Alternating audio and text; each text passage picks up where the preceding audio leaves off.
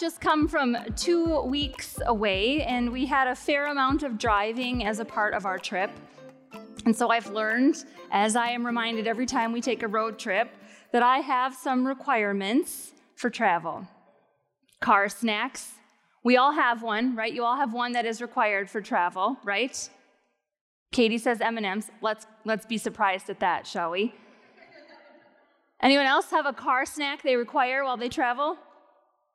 Licorice. Oh, that was the family one for me. Gummy bears or gummy worms are ours, yes. Car LaCroix required by me. A detailed itinerary, which surprises no one. And podcasts, plenty of podcasts to make the drive go quickly. As Sam can tell you, I'm not very good about just going with the flow and seeing what happens. I like to have a plan for when we travel. And we are in the 10th chapter of Luke's gospel today, just one chapter ahead of this. In the 9th chapter, Jesus gathered the 12, and he gave them kind of a detailed itinerary of what was expected of them as disciples. He instructed them, just those 12, to go out and do disciple work. They come back, and that's where we find ourselves today. From chapter 10, instead of sending out 12, Jesus gathers 70 around him, 70 from 12, and sends them out. The harvest is plentiful, but the laborers are few, Jesus says. There's a lot of work to do, but there are not that many people who want to do it. He gathers those 70 and says, go on your way. And then he gives a list of instructions. Don't bring anything with you. No purse, no bag, no sandals. Stay in the same house. Eat what they give you. I am sending you out like lambs in the midst of wolves. Yeah, yikes, right? If this is what it means to be a disciple, I think most of us would elect to sit it out. But we too are called to go on our way. We are called to be disciples, but the problem is it doesn't mean what we think it means to be a disciple. And in today's gospel, Jesus flips the standard of what we think and what they think it means to be a disciple, and it is not comfortable. First, by definition, by Jesus' definition, discipleship is about going. We talk about being sent at the end of every time we gather, right? We say, go in peace, serve the Lord, thanks be to God, and then we go. We presumably go to do the work of discipleship. But discipleship is not just believing in Jesus. It also does not just mean going to church. It doesn't even mean inviting someone to join you for worship. I mean, that's nice. All of those things are good, but it's not discipleship. Discipleship is about more than that. It's about going somewhere else. Maybe most important in that going is that we don't go alone. Jesus, in chapter 9 and again in chapter 10 today, sends the disciples out in pairs. No one goes alone. Discipleship is hard, and we are not meant to do it by ourselves. We live in a culture where individuality is valued above almost everything else. We isolate ourselves, we take care of number one, we can do it on our own, and when we do it on our own, then we get the glory all on our own, right? I did this. Jesus sends the disciples out in pairs to remind them that this work is meant to be shared. In Paul's letter to the Galatians, he reminded the church that they are called to bear one another's burdens, working for the good of all. Discipleship is not solitary. And if you find yourself in the world doing work by yourself, maybe we're doing it wrong.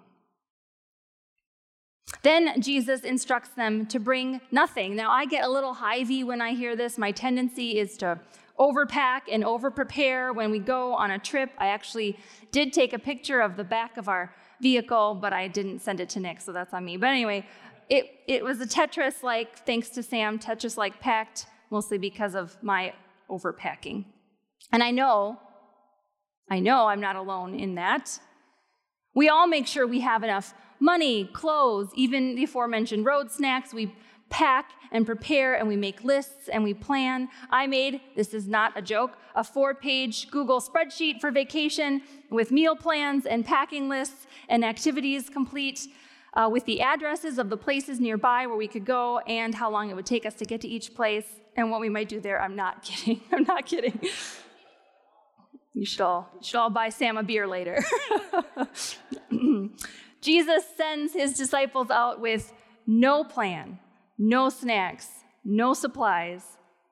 And that means the disciples are sent out to be reliant on others. Remember, discipleship is not solitary. And not just any others, but in the case of the gospel today, the 70 are mostly being sent into Samaria, enemy territory. Samaria is a foreign land with different ways of doing things. That means change. That means openness to something new or something different. Jesus tells them twice, I might remind you, that they need to eat what's put in front of them, which of course sounds like every parent ever. As you sit down to dinner, you get what you get, but you don't throw a fit, right? But Jesus is saying this to these disciples as they enter non-Jewish lands, which means they might have food placed in front of them that is considered unclean. This is no small ask on Jesus' part. Take nothing with you.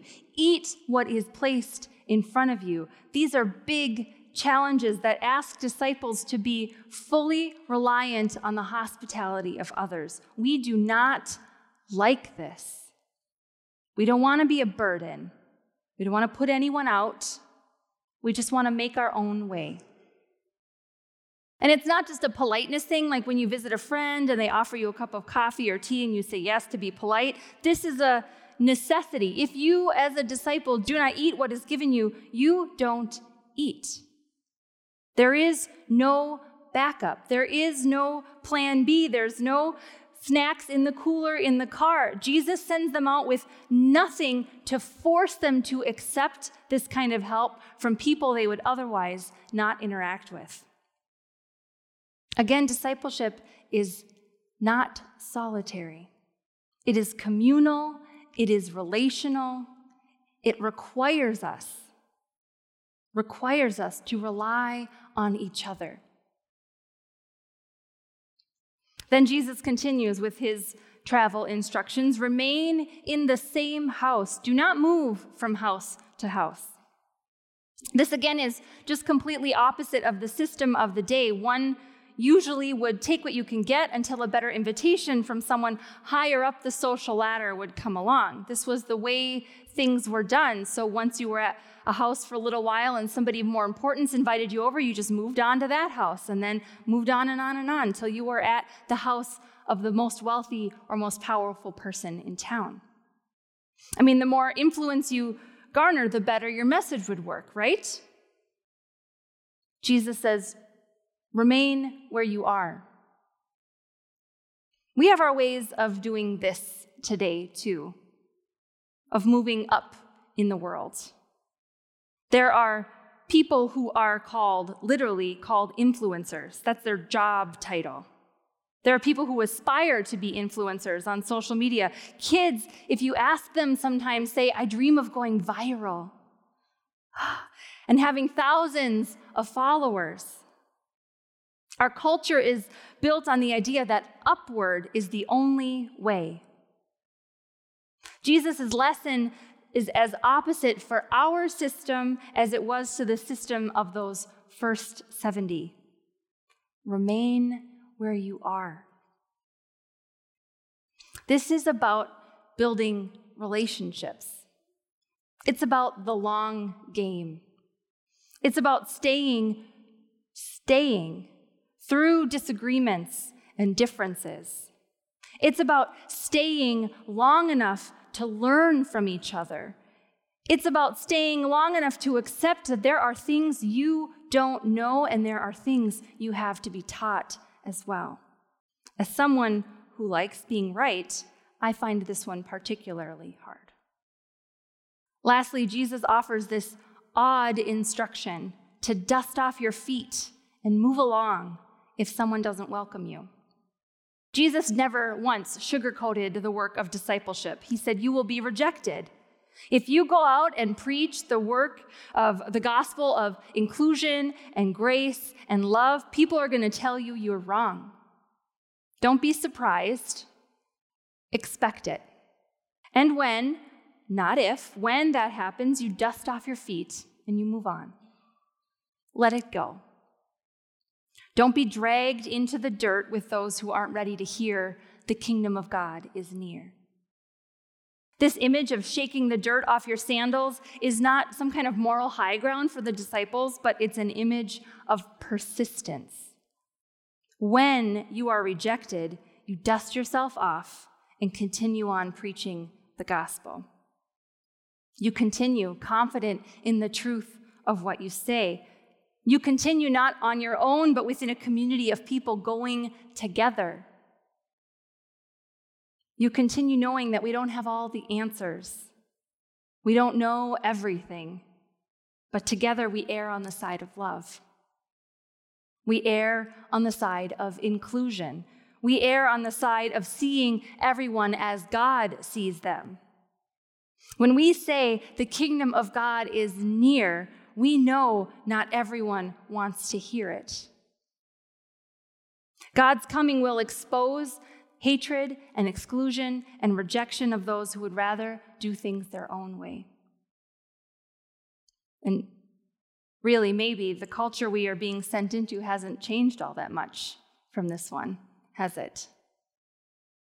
We are today sent out into a world where more people want to hear who's in and who's out than they want to hear a message that everyone is loved.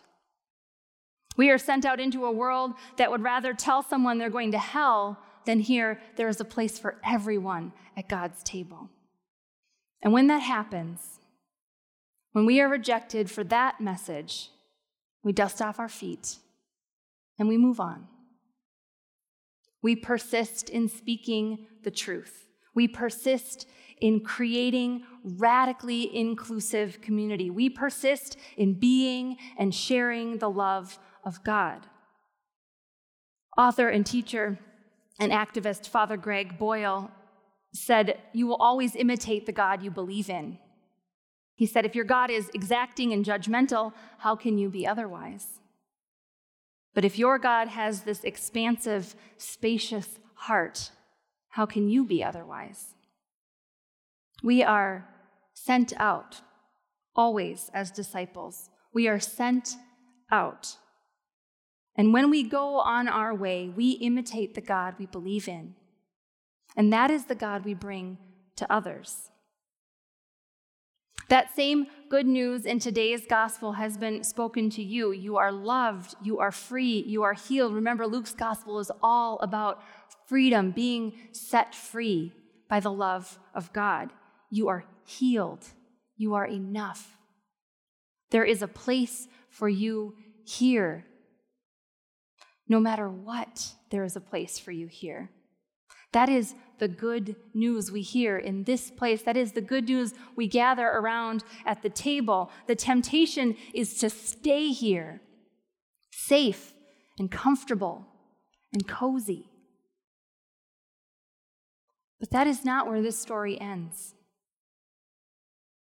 We are loved always and no matter what, but we are sent. Today, Jesus swiftly puts to end all of our natural instincts when it comes to what we think discipleship is. He says, don't go it alone. Don't bring anything with you. If they don't welcome you, go on your way. And if they do, stay and preach the gospel. Stay and do the work of God, which is, as Luke tells us, bring peace, cure the sick, proclaim good news to the poor, set the oppressed free, and release the captives. That is the work of discipleship. That is what God has done for us. God has brought peace, cured sick, given us good news, set us free, loved us. That is what we bring with us when we leave this place, when we are sent. That good news of the wide, expansive love of God. And so the only question that remains for us this morning is, are you a disciple?